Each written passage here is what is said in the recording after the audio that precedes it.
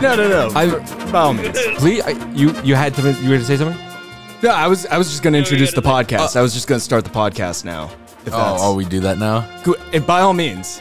Go ahead. No, go ahead. Welcome, golden gods and goddesses. Welcome to Rum, Ham, and Wild Cards. This is It's Always Sunny in Philadelphia podcast hosted by four golden gods here we got here today. I'm surrounded by two hosts, and we got a third host on the phone with us. We got Adam here. Hey, yo. We got Donnie. What's up?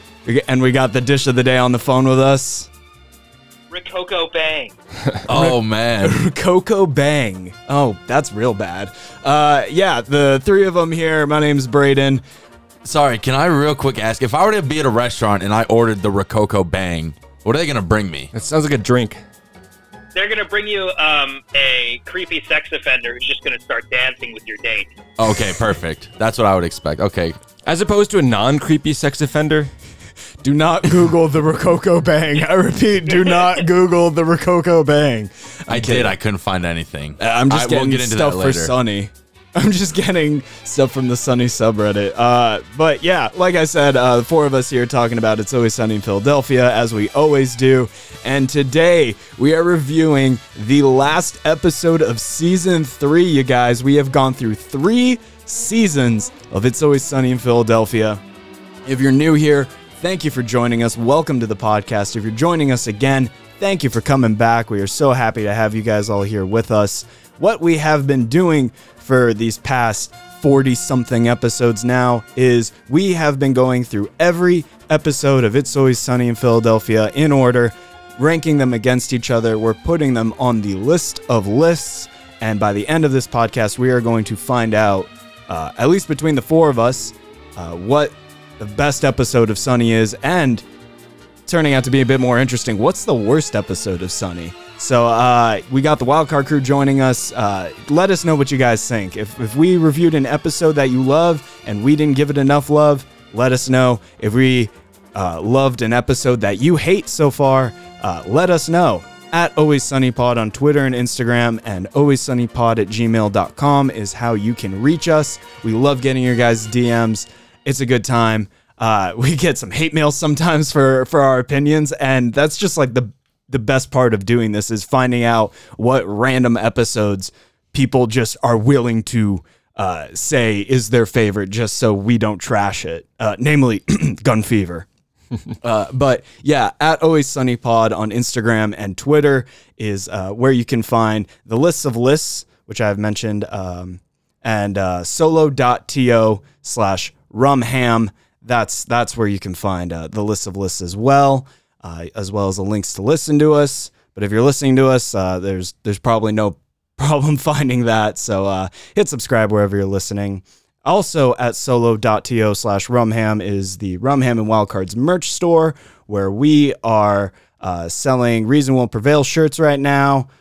Getting more stuff on there eventually. I'm focusing on the next version of the merch store, if I'm being honest with you guys. But if you want to support the podcast, go to solo.to/rumham, click on the merch store link, enter code GOLDENPOD at checkout for 15% off, and all proceeds for all merch that we sell are going to go to the St. Baldrick's Foundation. Wildcard crew, listener of the episode. This episode, I don't know if this person is Russian or they just have Russian in their bio. I like to think that we have some Russian listeners, but shout out to Tamara on Instagram. Appreciate you. Got some interesting photos. Can I shout out ourselves for just passing 600 followers? That was dope. I saw that. Yeah, we passed 600 followers on Instagram. I've seen that. So thank you to everyone following us on Instagram. Very happy to have you. All right, let's get into this. The way this podcast works, the first half of the podcast, we are going to be talking about Season 3, Episode 15. The gang dances their asses off. We're going to be talking about that a bit more generally, some themes of the episode and whatnot, who wrote this episode. And then after that, we are going to go more in depth with our arguments and put our arguments on a scale of 1 to 10, our emotions, if you will, on a scale of 1 to 10. And we're going to argue about it and see where this ends up on the list of lists. So Let's get into it here. The gang dance their asses off. Starts out with Charlie accidentally putting the gang up. Charlie puts the bar up for a prize for a dance marathon, not just a dance contest, an entire dance marathon. Hey everybody, DJ Squirrely D and Fat Michael here from Q102, the Q Crew, coming to you live from Patty's Pub, kicking off our old-time dance marathon, where the owners have put up their bar as the first prize. Hey, how about a quick recap of the rules for our listeners who just tuned in? Fat Michael, Squirrely D, all dancers must remain on their feet and dancing at all times. If you drop to the floor, you are out. People, this could take hours. It could take days. It could take weeks, so stay tuned, because someone's gonna win a bar. But only right here on Q102, the Q Crew. Almost everyone that the gang has wronged so far comes to this dance marathon to try and win the bar. What's up, assholes? What the hell are you doing here? Oh, I'm here to win your bar. Ooh, awesome, because this whole thing was a mistake, so maybe you can help us win the bar back. Really? Why? Why would I ever help you do anything? All you've ever done is screw me over, and now I'm here to win back your bar. We're good though, right? Go to hell. Hello, jerks. Oh, surprised to see me back? Rickety Cricket, suppose you're here to win the bar because we ruined your life. Good guess. And I'm gonna win this bar with the help of my shiny new legs. The latest leg brace technology courtesy of the great state of Pennsylvania. Hey, maybe we should partner up, ruin their lives together. Maybe we should. Jealous? No. Let's go, Cricket. It's Matthew. And it is up to the gang to make sure one of them wins Patty's back so they don't lose the bar. And more importantly, find out who's top of the list. You know, you want to know who's not number 5 out of everyone. Everyone's trying to get on top of Frank's list. We got Rob, Glenn. You don't just put people on lists. I never got that. We put this one on a list. Rob, Glenn, David Hornsby, Charlie, writing this episode, directed by Matt Shankman, who also, I didn't realize, did WandaVision. Shout out to the Wildcard Crew member that reached out to us and let us know that he was also directing WandaVision. So that's interesting. This episode premiered November 15th, 2007. So a while ago. Let's get into it. The gang dances their asses off. Interesting episode. Starts out in the middle of the day, 1:15 p.m., I believe. And Charlie comes in talking about this dance contest. And of course, in the pride section, where you talk about things you're proud about, he put Patty's Pub. Mm-hmm. And it's not a pride section, it's a prize section, which is one of the few and far between one-liners that I found enjoyable in this episode. But we'll get to that later. But what'd you guys think about it? It's an honest mistake. What'd you think about the setup for this episode? The cold open? Classic. Yeah. I thought it was boring at first, and I was like, oh god, this is a boring thing. And then Mac even says boring. But the cold open, the way they set it up is hilarious. The cold open escalated perfectly. They all started yelling at each other and get into arguments that make no sense. Charlie's illiterate. I think it's a pretty good setup for a pretty blah type of story, you know. It's funny that you mentioned. There's that. Oh no, go for it. There's by all means. There's that great line from Dennis. I don't want to do business or something like that. Made me think of Donnie. Donnie's always talking about how they're not making any money running this bar. The bar isn't really doing much for them. Frank's like employee evaluations. That is like, I don't want something good for business. Yeah. Well, the employee evaluations aren't even for a raise or anything. That's the part that got kicked out of me. Frank is just trying to rank everyone in a list, and he knows that just having a hierarchical list will screw with them enough to where it'll I guess incentivize them to do better or tear each other down. But as far as setting it up, I like how you mentioned that Mac does say, "Oh, this seems boring." But they make you care about it. Both they make the gang care about it, and then they make us, the viewer, care about it. So, like, yeah, sure, this dance marathon is probably boring, and who gives a shit? But if the gang is suddenly going to lose Patties, you got some stakes in there. But winning Patties, I don't know how anything could be boring with DJ Q. Yeah, the Q Crew. Q102, shout out. The Sklar brothers, shout out to them. I don't see how winning Patties is a prize. That sounds like a nightmare. Well, running Patty's Pub. Well, the people who don't know what it is, and I'm sure people look at that and like, wow, I can get this bar for free and do something good with it. They don't know how bad the bar. They don't know how crazy the people that used to own it was. To them, it's just another bar that's up for basically free. It is free. Yeah, I was about to say the only people competing were the gang, the like one couple that was just like, I don't want to say clueless, but kind of just like super friendly, like kind of what you said, where they're kind of like, oh, cool, we get a chance to have a bar. Like, this is our chance to run a bar and have a business. And Start over, which was very like, poignant for 2007. Very poignant that they say they lost everything, considering around that time, recession's going on. Right. So I thought that was interesting. I guess in that sense, it could be a prize. I mean, yeah, if you were going out of business and like you were like, yeah, we have to get rid of this and everything must go. Yeah. And by that, I mean everything goes at once. It reminded me, I don't know if you guys know where the term white elephant came from.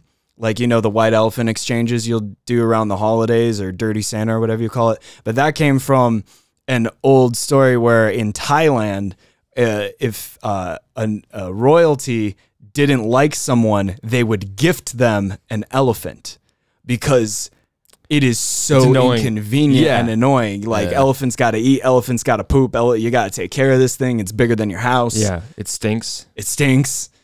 So winning patties in my head seems like this story's version of like a white elephant. Like, yeah, you won, but like, what'd you win other than a bunch of carbon monoxide in the basement and mold everywhere? By the way, I think it's Secret Santa, not Dirty Santa. Depends on who you're playing with. Two things. One, when you said, where does white elephant come from? My jerk reaction was the Chinese, so I guess Thailand's not that far off. Number two, I've always had the idea of giving someone you don't like a pet, like a turtle or something. Something that requires, like, an aquarium. Like, not just like a fish that they can put in a fucking glass and put some, plastic on top of it and be like, oh, here's my fish bowl. But like a turtle or a lizard or something that requires like them to buy a terrarium.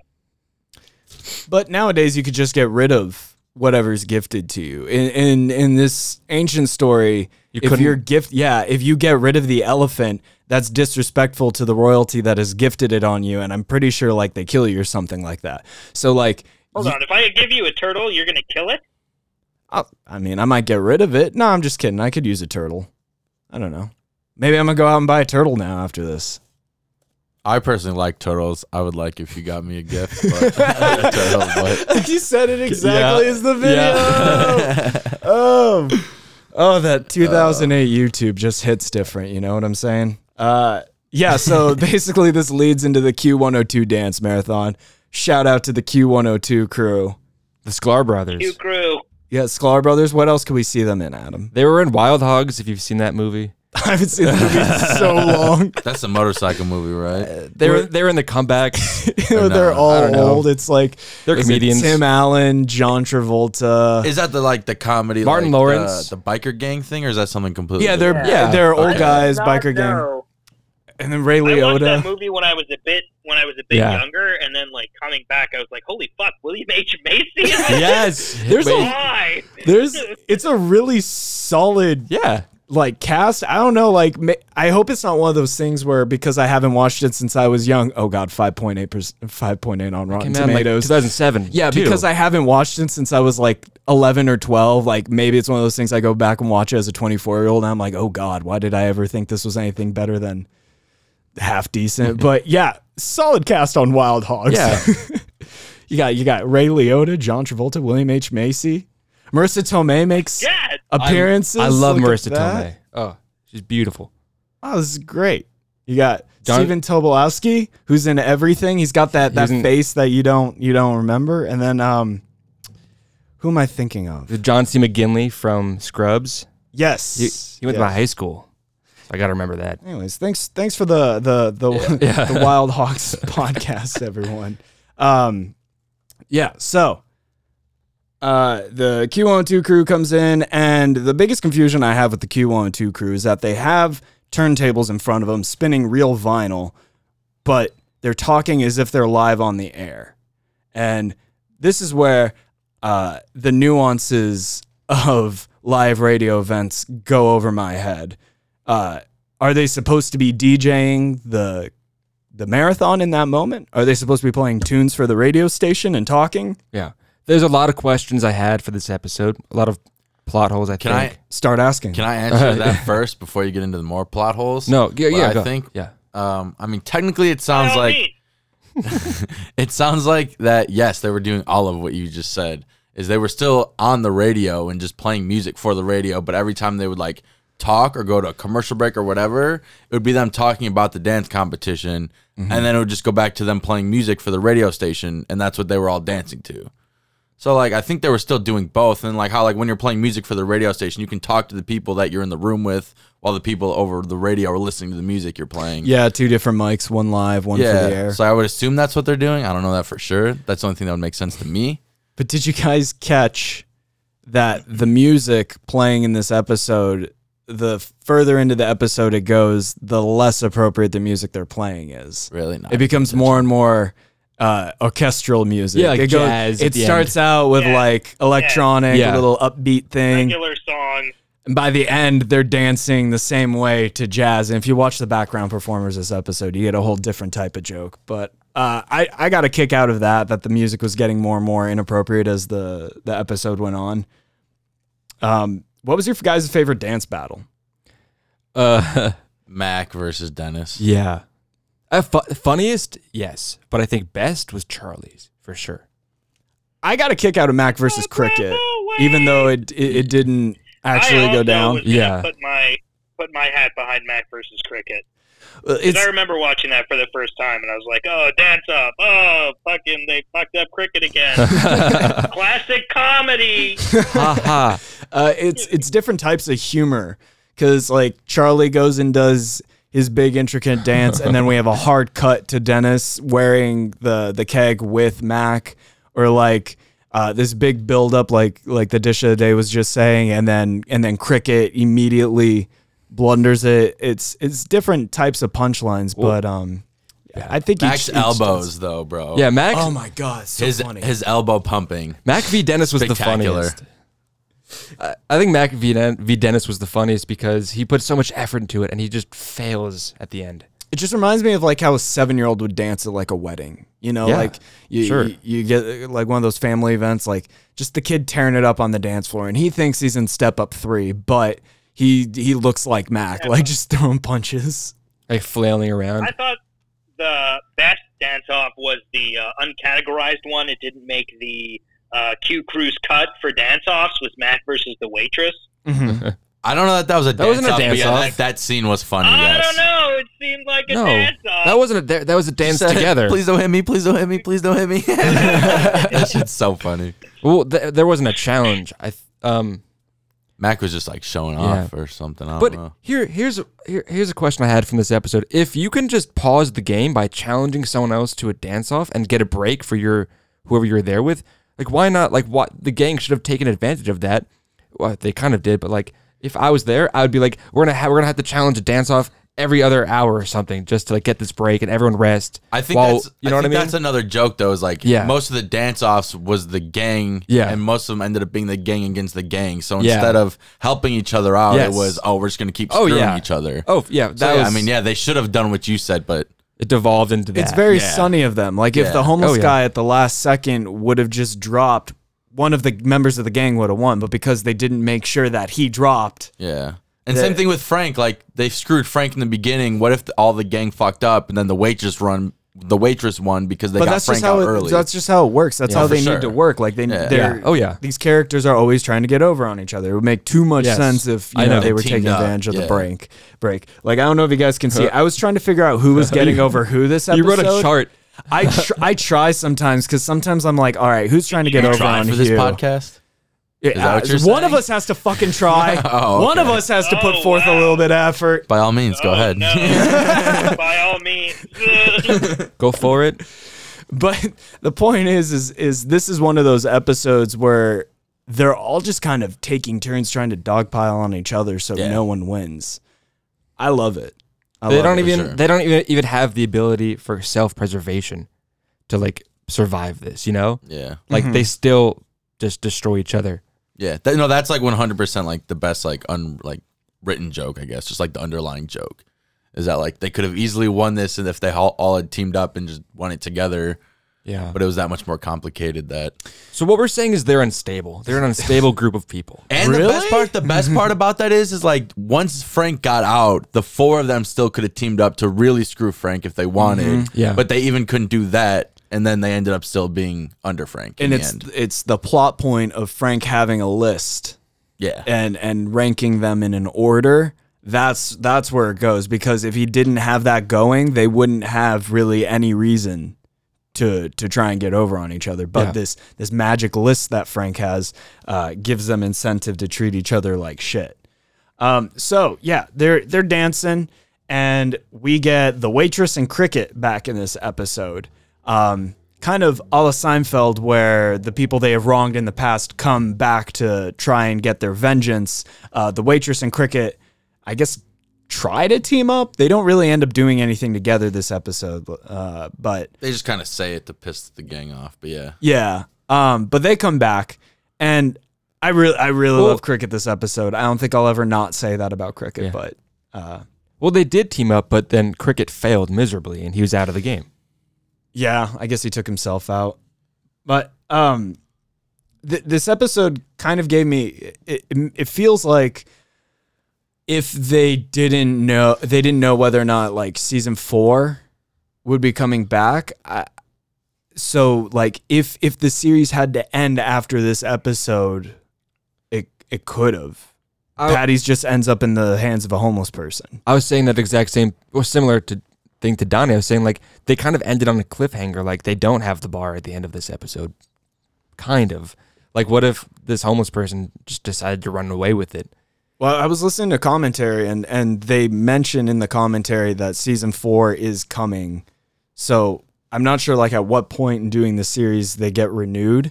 Usually it's before the current season that's airing wraps. We get an announcement that it's being renewed. But I could see how this episode, I don't know, it feels like it could have been the series finale. I know what you mean, but are we at the point now where these episodes come out exactly in the order that like they thought it would? Like unlike season 1 where like they have an episode thinking it's going to be one, and then like they got a lot more control. Yeah, okay. So like at this point, like they knew this was the season finale going into it, like 100%, whatever. Okay, I could kind of see that. Like, and I did agree with what you're saying. Like the bar technically was the homeless person, so like it could technically be the end if it had to be. That'd be a great ending. But, like what if they just lost the bar to a homeless guy? That'd be so perfect for them.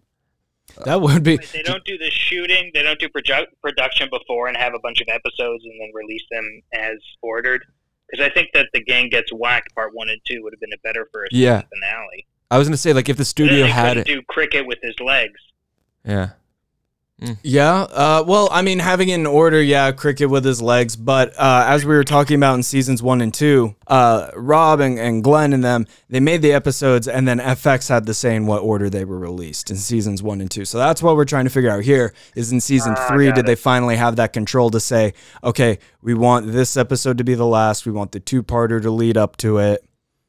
Yeah, which that makes sense is obviously like that had to at least be the order because Cricket already had his legs and like that was the plan and all that. So I would say by now they do. But I don't necessarily think that they were ever thinking that it could be the end. I think it's an interesting like way to look at it because it technically could have been the end if it had to be. But I don't think when they were filming the episode that they were necessarily thinking this might be the end. Like you were saying, I think they were already planning for season 4. So I think it was just one of those interesting twists where like they wanted us for a split second to be like, oh, Frank's not going to be in charge anymore. How is this going to end? But now Frank's still in charge, obviously. Well, is he? Because it's still on that cliffhanger. I He's mean, got the guy on the inside. The homeless guy won, so that's Frank's guy. So I'm assuming whatever Frank worked out with this guy, the deal, whatever, the homeless guy saying like, yeah, I don't want your fucking bar. Give me whatever you said you're gonna give me, and yeah, I'll win the bar for you. What if He he's not? probably gave him some free energy balls. What if he's not homeless? He's one of those. He's one of those like billionaire like Silicon Valley types. He just dresses like a bum, but it's. I mean, really, he did call Cricket a street rat. Guys, so I don't know. We need to call him by his real name. His real name is Homeless Larry. He's credited as Homeless Larry. Michael Aturi is the name of the actor. So Homeless Larry, gets one of the better lines in this episode in telling Cricket that he's a street rat from another street rat. Yeah. That was classic. Soul It's crushing. So good stuff. He was a man of the cloth. One of my favorite parts of this episode is the relationship between the waitress and Dee, because it's very hit or miss for me every time the waitress and the Dee interact, and it is a very strong hit this episode. Most notably in the scene where Dee is trying to manipulate the waitress into dancing with homeless Larry, or at least I think it's homeless Larry, one of the homeless guys that's on the floor, and the waitress catches on to what she's doing. She's like, that doesn't make sense to me. And she says, well, you're just tired. And she says, I'm tired, but it still doesn't make sense. Yeah. She says, well, my brother will like it. And she goes, okay. She gives Dee multiple chances to manipulate her, basically. Like any clear-minded person would have just been like, no, fuck off. I see what you're doing. But because the waitress is so connected to Dee in this way through Dennis, she allows Dee to try and manipulate her again and again and again, just flat out. Which is kind of interesting and also fucked up because Dee's not necessarily wrong. Like, if Dennis had any interest in the waitress, that would have worked. Yeah. Like, if Dennis liked the waitress and saw that she was dancing with this homeless dude instead of him, he would immediately go after her. So, like, in a weird way, like, reverse psychology. Yeah. Okay. She's Yeah. not. She's not incorrect. Yeah, but she's morally wrong. I'm not saying she's not wrong, but, like, that's why I think Dee's also very good at being manipulative. Yeah. She's not like just completely lying and making things up. Obviously, Dennis doesn't like her, so this isn't going to work, but that's what essentially would work for a creep like Dennis. So that's why in the end, like, it almost made sense to the waitress. She's like, oh, well, fuck, I guess that kind of does make sense then. I don't know. The only characters that were morally right here is the Avenue Q crew. Yeah. Avenue Q, Q102 crew. Avenue Q is a Broadway musical. Yeah. Q10Q. Isn't, oh, fuck, whatever. The internet is for Yeah, there you porn. go, there you go. Yeah, we don't got time to go into that one. We'll save that for our Broadway musical podcast. Oh, that's my favorite. What'd you guys think of the white hot cream bit? That was funny, Funny. but, like, stupid. Yeah, the white hot cream. I of an hate eighth that I grade laughed boy. at it. Yeah, Exactly, yeah. Like, it's just I so hate- stupid, but, like, It's- it's funny. It makes me chuckle. I was gonna say because I don't want to like talk about another episode, but like there's another more I guess infamous or famous like bit similar to that they do later in the show. That after seeing that and seeing this again, it's not as funny the second time around. Which one are you referring to? NAFTA. When NAFTA, not as NAFTA. funny second time around. but NAFTA. but it's hard because like when fucking Charlie and Mac are arguing about the cream pies later in the season. yeah, It's yeah. kind of it's in the same vein, similar joke style. So Look, it's hard. here's where this show differs from other shows. Yeah. Any other show will beat it into the ground, just say it to say it. Sunny gives it context. So Yeah. like to go for the cream pies bit that we have for some reason now brought up like twice in the past 5 episodes. Love us a good old cream pie here, I guess. Like in that conversation, you see them talking in the way that the characters would talk, like Mac saying, I've never tried mine. I have tried mine. Like that kind of thing. That's very Mac for him Yeah. to say that. Whereas a lesser show would have just been like, what do you mean your cream pies? Whoa. There and, is like, kind play a of- laugh track. There is kind of a through line between these just like the bits. Dick Van Dyke Show, In what way? where they go, cream pie. Is that a thing in the Dick Van Dyke Show? I can't say I've watched much. I don't know. I don't watch television unless it's in full color. TV only in Technicolor. So yeah, normally I hate these kinds of lines where they just like beat it relentlessly. But when Charlie Day brings it back and he says you're about to see the white hot cream of an 8th grade boy. That's funny. Oh, that's Right. was that's a funny, Charlie line. Yeah. That's not like them like bringing up like haha, remember 2 minutes ago? That is a solid, I like to think, improvised line from Charlie on that. I don't know. Yeah, like I said, shamelessly laughed at it. And then the song they put up right after that adds it to it even more. Take My Breath Away. Brought to you by who's that by? Top Gun. I know it's not sung by the movie Brought Top to you Gun, by Top Gun. but I know it's Berlin. from Top It's Gun. Berlin. It's not sung by Tom Cruise in the Scientology church. They're all in blue robes behind Oh, him. wild. not pulling out on Scientology or nothing because they'll sue us into the ground. But could you imagine if their hymns are just songs from movies? Yeah. I got your back, goose. It's the Mission Impossible theme song. Dun, dun, dun, dun. Or it's the transcript from when Tom Cruise was on Oprah jumping on the couch. I love her, I love her, I love her. Church of Scientology. Oh, Donnie went to their front door. Dish of the day. You can't see it, but we're currently looking at a video of Donnie pulling up to the front door of the Church of Scientology. This looks like the last video you will ever have filmed. Yeah, it was like last week. Like, Exactly. So we haven't heard from Donnie in 2 weeks. Man. that's like They're gonna that's some squirrel found bust you. footage I would use if like you went missing. It's like this is the last known video you took. I was actually about to ask if that was from Cloverfield. Yeah. When we come back, we got more talk of Season 3, Episode 15, the Season 3 finale, and we're going to find out where this episode goes on the lists of lists, as well as what the fans think, so do not go anywhere. We'll be right back.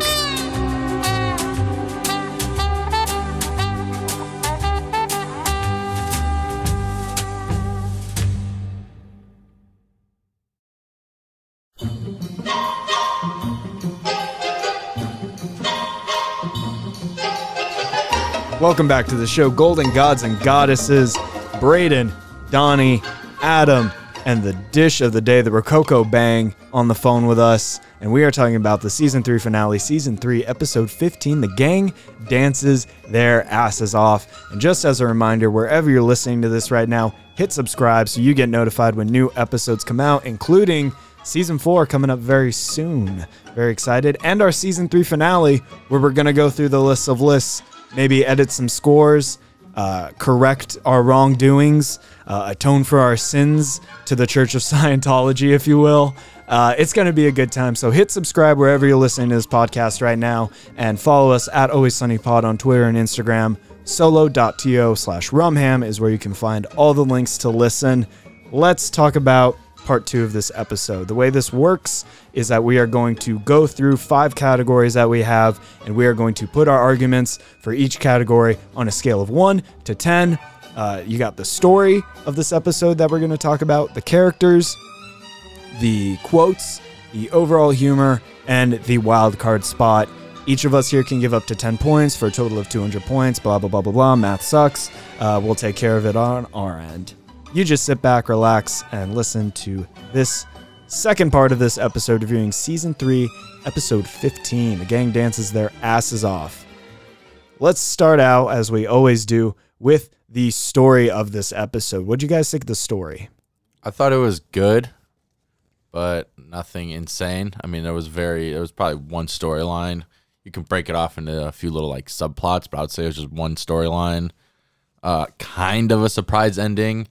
But once I heard Frank had a horse in the race still, I was kind of like, all right, he's probably going to win it in the end, so it wasn't a huge surprise. The surprise ending wasn't with Frank. The surprise ending was with Cricket. Yeah, that's true. But once again, to me, that was kind of like, I don't know. What is the surprise? That his life is still just ruined and he sucks?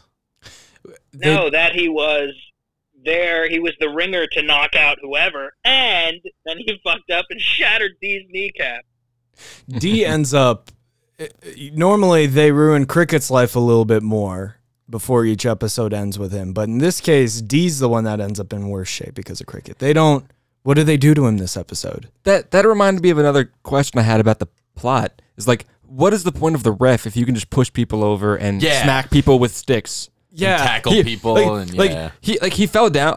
D fell down, and then he was like, "Whistle out." It's like, yeah, no shit, he's out. But like, you're not gonna do anything about the fact that this person who wasn't, but like, call a medic. Like, you're the ref. The insurance It's a clause. dad cop, okay, Like- they're ultra libertarians. Their job is just to make sure that people are out when they fall down. They don't care about anything else.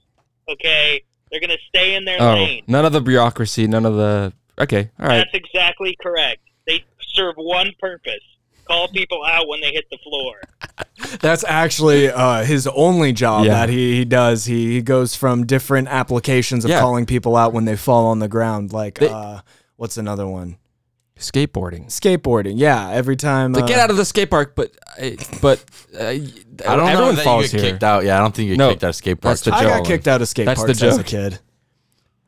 Anyways, But that's just I 'cause thought that this episode, the I was storyline. just a fat kid. Yeah. I thought it was pretty Oh. average. I don't think it's because you fell. No, it was just because I was an annoying fat kid. Is there someone at the skate park being like, you're too fat to skate, kid. Get the fuck out of here. You must. No falling at the skate park. You're out of here. But everyone falls at the skate park. You fell and you're fat. No, you gotta go. Can't you read the rules? You skate park at your own risk. No fatties. There's this episode is simple with the one storyline. I dislike it when I get lost on who's trying to double cross who in these episodes, but in this case, it was just such chaos in the story that I loved it. I kind of relished in it. Like I mustered it in I it. loved it too. That shit was like Ocean's 12 through 13 or 11 through 13, whichever number they started at. 12 through 13. I love it. Wait, They're fucking Ocean's 11.5. there's no Ocean's 10, 9, 8, 7? No. No, I think they start at 10. I think they do 10, 11. They And started then the at 11. first one is just 13. Ocean. Yeah. Ocean. Singular well- ocean. Well, Ocean's 11 begins by them getting the gang back together, plus an additional extra person. So, and George Clooney he gets out of jail in the beginning of that one. So you have to assume that there were like 10 other heists before this one. What? Yeah, probably. Aren't they all knew like that was going to happen. career As soon heisters? as I Yeah. brought up the Ocean's movies, I Yeah, knew don't. Adam was going You to go off. don't. Yeah, I love that. I love that knew one. it. Okay, guys, back get to back- the please. episode. What did you give the story? Scale 1 to 10. I give it a 5. I thought it was pretty average. What? Yeah. What? Yeah. You know, like I said, it's just like the story really takes the back seat for me compared to the rest of the episode. I Like, agree with that, and Yeah. I gave it a 6. Dish of the day?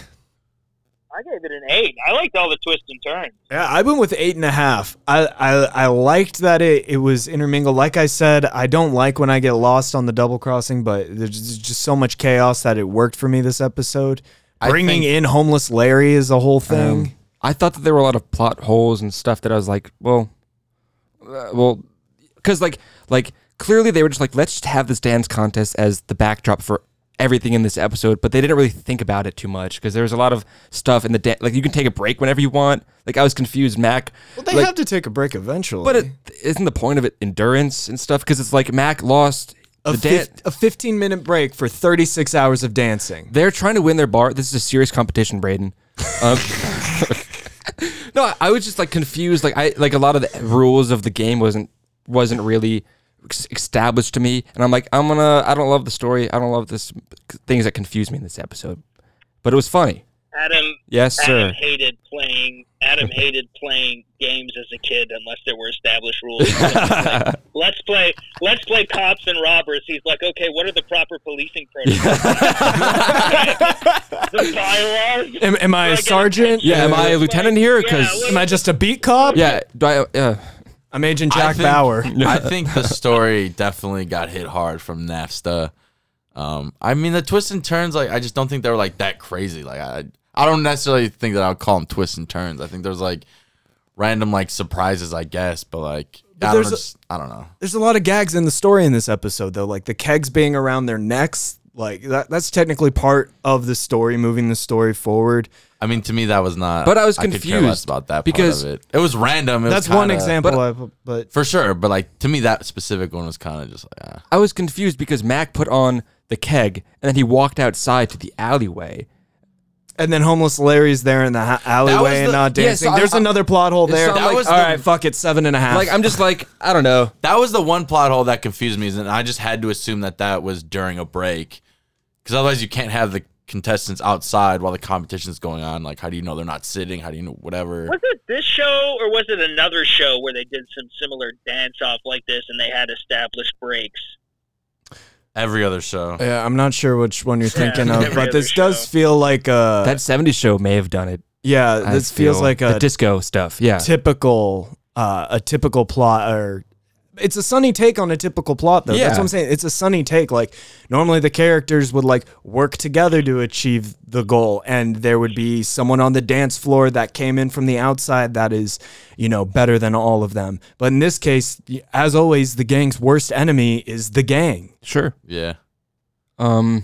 Still, 7.5. I'll move it down. A lot of plot holes, like you said, but I did enjoy this storyline. When Charlie putting Patty's in the prize section, that got like a good chuckle out of me and is technically part of the story. It moves the story forward. Yeah, I can move up to a 6 based off the things you said. The fact You want that to hear a plot hole I came up with and instantly resolved? Where did Cricket get the money for the fancy fucking exoskeleton? Paid for by the great state of Philadelphia. No, the drugs. What? No, he says it's... Selling the drugs. But he literally says paid for by the great state of Philadelphia. Okay, are you familiar with the American health insurance system? That's for our other podcast. Oh, God, that sounds miserable. now I'll It's say to literally 5. just us reading receipts from health insurance. We like go to billing and we ask them for their expired receipts they don't need anymore, and we just read them. For It's 2 just hours. it's just us crying like I didn't know numbers could get this big. So it sounds like for the story, we're all around like 7-ish, Yeah. like 6.5-ish is what it sounds like. I'm ending with a 5. Yeah, 5. And with a 5, you go back to a 5. I'll stay at my Yeah. 7.5. Sticking with my 6.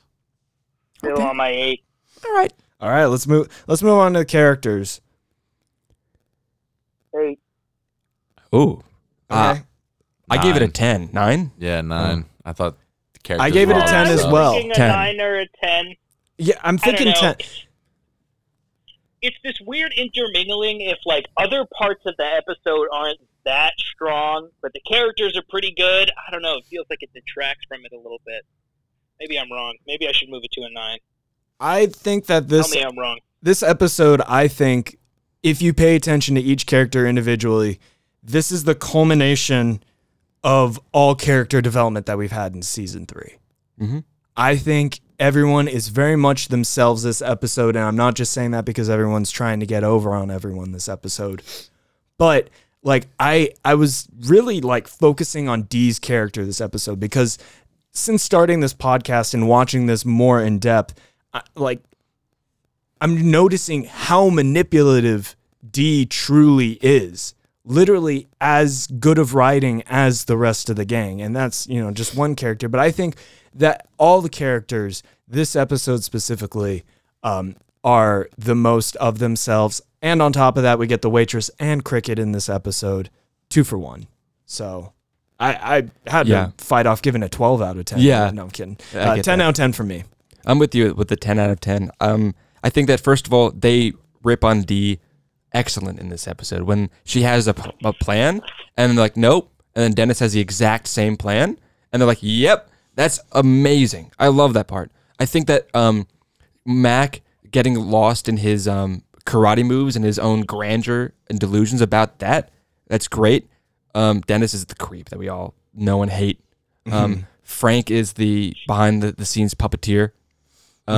Charlie, And he's manipulating Mac, but Mac's trying to get over on people. Yeah. But like he doesn't realize that he's being used. and like you said, Dee is kind of doing her own thing, which I love when she is herself especially awful. And finally, obviously Cricket and the waitress, but finally Charlie, his illiteracy, is the whole cause for this entire episode. So I mean, and that's him. So the writers of this episode took all of the best parts about these characters that I love and put in this episode, but it wasn't messy and it wasn't unstable. It worked really well together. You know, it wasn't like unequal. Yeah, for everything you said, I would agree. I'm sticking with my 9. I'm not quite going to a 10 just because I still think there are some episodes where, while all these characters are definitely themselves, I think there are episodes where they're all themselves and they take it to like the next extreme. So like I think, yeah, like while Charlie was still like conniving and plotting, he was still illiterate and still kind of like a step behind. Like, yeah, he like had something going for him, but yet he was fucking mowing down the sedative brownies and stuff and like not understanding that like even once he knew it was sedatives, he's like he just kept eating it. He's like, oh, I can handle this. So like, yeah, I don't know. I think they're all pretty perfect. It's another great gag. It's a great character gag. It's a great gag that moves the story forward. Yeah, I don't know. What do you think Dish of the Day character wise? I'll move it up to a 9 from an 8. Hey, reason will prevail. That's what I'm talking about. Put that on a t-shirt. Just mash my forehead into the keyboard. That's the Rococo Bang yell. Was that the Rococo Bang that we just heard? That was the Rococo Bang mating call for find each other in Cuginos. Oh man! How do 2 Rococo Bangs find each other in Cuginos? And then they Rococo Bang. That was bad. Quotes in this episode. Not very quote heavy. Same, yes. Wow, you guys really just wrecked it. I thought there was a decent amount of quotes. Shot it down to shit. Yeah. I got, wait. I have an idea. So, have you guys ever played Boggle before? Yeah. Okay, so for those of you who haven't played Boggle, basically you collect all the words and then you cross them out. So the person with the least amount of words starts because most likely everyone has the same ones that the least amount of person got. We should do that with the quotes. I've never played it competitively. Okay, run it. Okay, yeah, someone, I gave 3, so either me or Dish of the Day. What'd you give it? I gave it a 5 out of 10. I gave it a 7. All right, Dish of the Day, you go for it. What was your favorite one? Okay, so I got Too Volatile. Max, like, why am I not at the top of the list? It's like Too Volatile. But it's his response to that one. It's his response when he says he goes too volatile and he immediately goes volatile with it. Exactly. Yeah. Bullshit. That's some good delivery. I gave it a once over. Well, I gave it a once over. I thought that was pretty funny. When they're all talking about Cricket's legs, they're like, they look so sturdy. He's got hydraulic presses in there. Yeah, what does Dennis say when he's going up against him? He says, oh my God, I can't find it. He says, you can't compete with hydraulics or something? No, is that it? Yeah. He's fueled by vengeance and reinforced with space-age technology. Yeah. Space-age technology, that's the line. And then, of course, and then the fucking guy, what dance is this? And he looks him directly in the eyes and goes, Rococo Bang. Yeah. And then I got white hot cream of an 8th grade boy. Yeah. White hot cream this episode. The whole white hot cream bit. Yeah, I basically had all of those. When the waitress says to Dennis, she goes, "I trusted you," and his response is, "Why?" Yeah. Why? Very telling of Dennis. Very telling of Dennis. He's very self-aware. I have no convictions. That good Dennis. That good, terrible Dennis. Good Dennis. Dennis the Menace. An oral hygienist? How do you get everyone on a comedy podcast to stop laughing? Yeah, those were all the ones I got were the ones you listed. What did you guys find? For me, Charlie, when Max says, Your literacy has screwed us again, Charlie. I love that line. I know that it's kind of like a throwaway, like it's a stunning line, but I love classic, it. It's a classic line. You see how I'm barely smiling even though you just said that? I do. I'm not looking at you actually anymore. You're cahooting. That's really it. Yeah, you're cahooting. That's a good one. That whole bit reminded me of that was so Seinfeld-esque. Like, you're cahooting. Who's cahooting? You're cahooting. I break that one out from time to time. Yeah. Like, you guys cahooting? But so normally I've been giving past few episodes I've been giving 3s and 4s for the quotes. This was the first episode in a while where I'm like, I'm back to average again. There's a few quotes in here that I'm like, All right, well, that was already a decent amount that you guys listed. Yeah, you guys also listed a lot of the stuff that I have. Bro, I can handle my sedatives. That's a classic Charlie I've line. heard you say that one from time to time, Donnie. I can handle my sedatives. Another line that I use all the time that's pretty funny. I'm gonna go grind that homeless guy. Not actually, obviously. But anyway, that's a classic line. That is a funny line. And here's where we talk about Shaggy again, right? Bring up the one niche homeless person. That's what I want. Let's get him on here. If you're listening to this and you ever come to Vegas someday, we're gonna post a photo of Shaggy on our Instagram page. Just go up to him, give him a high five, or maybe don't because he's dirty. So just give him a mental high five. I want Just a go large. grind a homeless guy. Go grind on him. Funny. I want. Grind on it. I wanted just a fan club for Shaggy, man. the homeless guy on Las Vegas Boulevard. So yeah, there's those, and then it's like a ballet. How did he remember that after 20 years? He's like, I don't know, it's beautiful. Like, that little conversation is hilarious to me. He's like, Mac is pretty serious. He's like, I don't know, man, but like that was beautiful. Like, that was really good. Let's see, there's probably some more on here. You've never seen me wash my testicles, but that doesn't mean I don't do it every Friday. It's a good line. Good line. Every Friday. That's a classic Shabbos. one, which is already a decent amount to Stupid. wash your nuts. But anyways, then obviously the cream, there was like a couple Wait, more. a decent amount? Wait, what? Obviously a joke. Anyways, Here we answer. How many times is it too much to wash your nuts? and then there's one more. Fuck, I lost it. I don't know. It was here somewhere, but I'm sure it was funny. I'm sure it was great. Just blurt it out.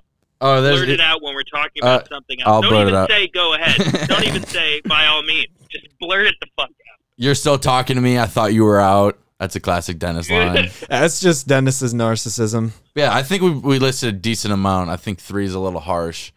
My 7 might be a little high, but I'm sticking by it. Yeah. All right, I'll give it a 4. I'm staying with my 3. I'm sorry, guys. It's really good physical comedy in this episode. Really great comedy with with interactions and the characters. I found like 6-7 quotes, which is still only a 3 for me. Like I said, we've had episodes so far where I have the Q crew. I'm going through a messy divorce. He ain't lying. Yeah, you're going through a messy divorce. He ain't lying. Okay. Everything the Q crew said I could have quoted, but screw you guys. I'm going home. I'll go 3.5 with it. I'm not gonna go to 4 like dish today, but I'll do 3.5. And yeah, I'll take it. That's it. All right. Moving on to the overall humor. How much did this episode make you laugh? When it's all said and done. 5 out of 10. Average? 7. Above average? Yeah, I thought it was average. For this humor, I gave it a 10. What? Yeah. I was laughing my ass 10? off. What? Yeah. Slapped your ass off? Yes. All the cuts whenever they cut away from the dance contest to like they cut to like they would edit to them putting on the keg, or they would edit to like. No, it is funny. I just don't know if it's 10 out of 10 funny. Correct me if I'm wrong, I think it Donnie. is. Before we started this, Adam literally said, "I don't think I liked this episode." I didn't say that. I don't think he said that At all. I might be wrong, but when he first got here, we both were in agreement that we kind of liked this episode. I might be thinking of like the last recording session. You're actually making everything up as you go along, Braden. Well, this is the internet. You can just say whatever you want with no impunity, right? It's literally just who do they choose to believe? Fake news. Whatever. Yeah. Sure. It's all fake news. No, I like. There's no rules. This episode was so funny. I was laughing all the time. I will agree that I did take away like the story. The only reason I gave it a 6 is like I could have maybe given it a 7, but I gave the points to the humor just because when I look at the story, I more want like the storyline, the multiple stories, the crazy twist, this, that. So I kind of gave some of the story points to the humor. Mm-hmm. Like where you guys said it technically could be story points, I just feel like I credit it more towards the humor. But it wasn't insanely funny. I don't think it was anywhere near I'll 10. see out your 7 out of. I'll see 7 out of 10. Like it was. This was a funny episode. Nothing super outstanding. I just think it's very strong in the character interactions and the physical comedy and the comedy in the editing. Not so much the lines as we discussed. So I'll meet you there on your 7 out of 10. What'd you guys both give? I don't remember. I give it a 10 for the humor. Oh, like yeah, I that's said, right. I What'd was you give, laughing my ass off. Dish? The Coco Bang. I gave it a 5. Okay. Coco Bang gives it a Rococo 5. So we got 5, some 7s, and 10. We are all over the board as far as responding to this episode's humor. But that's okay. I don't know. It's still pretty solid episodes. I don't think any of us are like really hating on it as much as we've like trashed on other episodes so far. Oh yeah. The only problem I had with this episode was the plot. Like the plot holes. That's about it. We're not here to fill your holes, Adam. But you know, I was gonna say I think the reason that you thought that I was shitting on it is because I initially started off by saying I didn't like the cold open, but then it grew on me pretty quickly. yeah, I think last session and this thing and combined it. Yeah, everything in my kind of head. just blends together with all the sedatives we've been taking. Yeah, we can handle my sedatives. We've been recording for 36 hours straight, actually, in an effort to be as consistent and authentic as possible. Just like the gang danced for 36 hours, we recorded for 36. Braden won't let us leave. I have a gun pointed at your testicles. And there's the Inglourious Bastards reference of the Yes. day. All right, let's move on, shall we? Oh yeah. Let's cut the brakes and head on over to the I had to cap my wild card because I think it probably got up somewhere around like 40 or 50, but I gave it a 10 out of 10 for Mac elbow pumps. 10 out of 10 elbow 10 pumps. elbow pumps. The new go-to dance move. I gave it a 2 Q Crews out of 10. Okay, Q Crew respect. is 2 people, and I didn't think the episode was that good. But his dance moves, spectacular. Shout out to our boys in the in the Q Crew, Fat Mike and In DJ the Q Squirrely Crew. D. That's their real life names, right? Yes, that's the real name. Yeah, Not without Randy a and doubt. Jason Sklar. It's DJ Squirrely D and Fat Michael. Going through messy divorce. He ain't lying. For the wild card, I gave it an 8 out of 10. It's like I liked it a lot. I thought it was very funny. But there was a lot of like plot hole stuff that like didn't make sense to me, and like for some reason I just couldn't get past some of the things that didn't make sense. And I wanted to give it a 10 out of 10 because I liked the episode a lot, but Just not enough felonies. not enough felonies. No, there weren't. I don't think there were any. Yeah, I don't think there were any. Maybe drugging people. That's a felony. That's a Drugging felony. people Rigging is a gonna be contest could be problem. fraud. Rigging the contest so that way they win their Rigging a own contest. prize. Racketeering. Oh yeah, as Yeah. we previously Ooh. discussed Oof. in another episode that you can go back and listen to everywhere you get podcasts. So was that Rigging just a an 8 out of disabled 10? person. Or was it 8 anything? I didn't. Oh, it's 8 cough syrup brownies out of 10. Okay, Cough okay, syrup okay. brownies. Okay. There you go. Is it because there were 4 on the trash can and you thought it was Maybe. too few? Because I went for the exact same one. But you know what I pulled from that scene instead? If you pay attention to the number that homeless Larry has on his back, he is contestant 042. And when you add those digits together, you get 6. So I'm giving it a 6 out of 10 for the wild card. Cool. Nice. That's Nice. a good one. That's conspiracy level good. Were there actually 42 Doggy. contestants that we didn't get to see? Or were they just randomly numbered? You know, Well, we're going to have to go back and find out now. it's funny you say. I don't think they show all 42, but do we think that there are just like There could have been- unseen there could have been. contestants? Yeah, I remember there was like an elderly couple at the end of the episode dancing together. or I'm even something. saying a step further than that. Like even And- just like literal unseen. Like Oh, there was, yeah. they were implying that there was that many contestants. They didn't just beat out the there were a 4 or lot of 5 people. in I don't the know. first few shots. I think there were at least 40 in the first few shots. Okay, but I'm so really maybe there bad was, at yeah. estimating numbers. Yeah, it was probably There were close to 30 or 40. 400 people at that party. We're like, dude, there was 12. Dude, it was just me and it was just the two of us. Correction, I said they danced for 36 hours. They danced for 48 hours. So, yeah. Well, we'll be here for another 12 hours recording this podcast, I guess. All right, guys, this has been a vigorous dance battle and a battle for the ages. It has been, dance marathon is what it feels like. But now we are here at the lists of lists. We have dropped the beat and put our scores together. And it's time to answer the question, what did the fans think? What did we think as well of this episode? Let's start out with the fans. IMDb so far has given episode... 8.2. Or you can just interrupt me. Okay. Dish of the Day is predicting that the score is an 8.2. I think they liked this, I think they loved it. 8.9. I don't know if it's a 9 yet, but 8.9. 8.7. Adam, you're wrong. Donnie, you're wrong. Dish of the Day, you're wrong. It did reach 9 with 2,500 Oh, wow. votes. This episode got a 9.0, setting it in the top 5. This is a top 5 for fans. Not tied with anything. Just behind Sweet D's dating a retarded person, Mac bangs Dennis's mom, Dennis and Dia go on welfare, and Mac is a serial killer. But now the moment we've all been waiting for. Where is this episode on our list? The list of lists. Let's find out right now. Season 3, episode 15. Adam, what'd you give this episode? 7.6 out of 10, I believe, Braden. 7.6. This sets this episode in your top 15. So it's good, not the best. This is sandwiched in between Frank Sets Sweet D on Fire and The Gang Gives Back from season 2. So pretty good there. Dish of the day, what'd you give this episode? 5.6. A 5.6. This sets it towards the bottom of your list at number 23 for you, tied with The Aluminum Monster versus Fatty Magoo. What do you think? Like this episode more or less than that? I think that's a good. I think those are about even. Pretty even. I like those episodes too. Donnie, what'd you give this episode? 7.8. A 7.8 from Donaldo sets it in your top 10, Donnie. That's going to be number 7 for you. Sandwiched in between The Gang Gets Whacked Part 2 and Charlie Goes America All Over Everyone's Ass from Season 2. So pretty solid. I liked this episode all right. I liked it the least out of everyone. Or no, almost the least out of everyone. Dish of the day. I gave it a lower score than me. I give this episode a 6.8. Tying with The Gang Gets Whacked Part 2. This is number 13 on my list. What can I say? Pretty good. Oh, Marone. Not a bad episode. But when you put them all together, you can probably hear where this score is about to go. But it's all averaging out to a 7 out of 10 for this episode.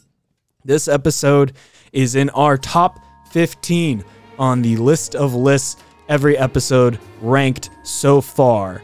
This episode is right below The Gang Finds a Dumpster Baby and The Gang Goes Jihad. We liked this episode a little bit less than those, and we like this episode a little bit more than Mac Bangs Dennis's mom.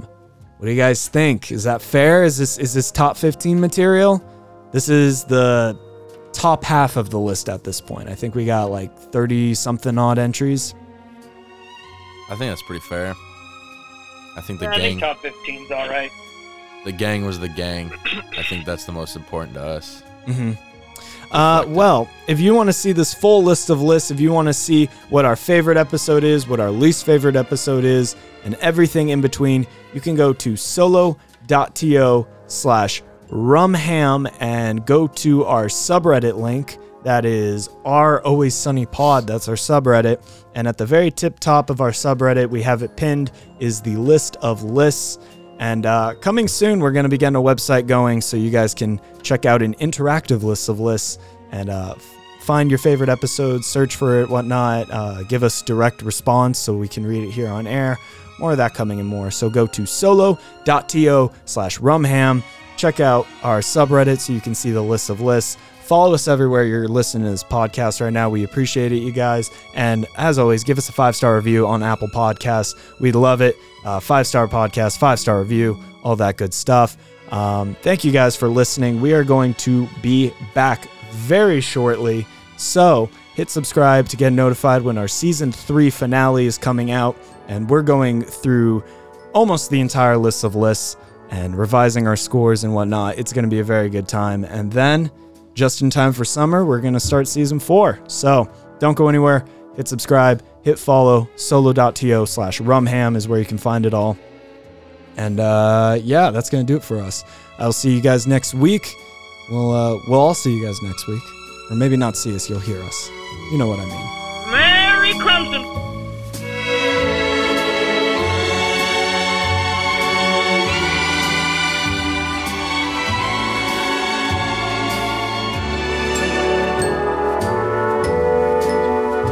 Rumham and Wildcards is produced, directed, and edited by me, Braden Plegancool. Donnie Crunkleton is our associate producer. This episode was written and hosted by me, Braden Plegancool, Donnie Crunkleton, Adam Rothbort, and the Dish of the Day.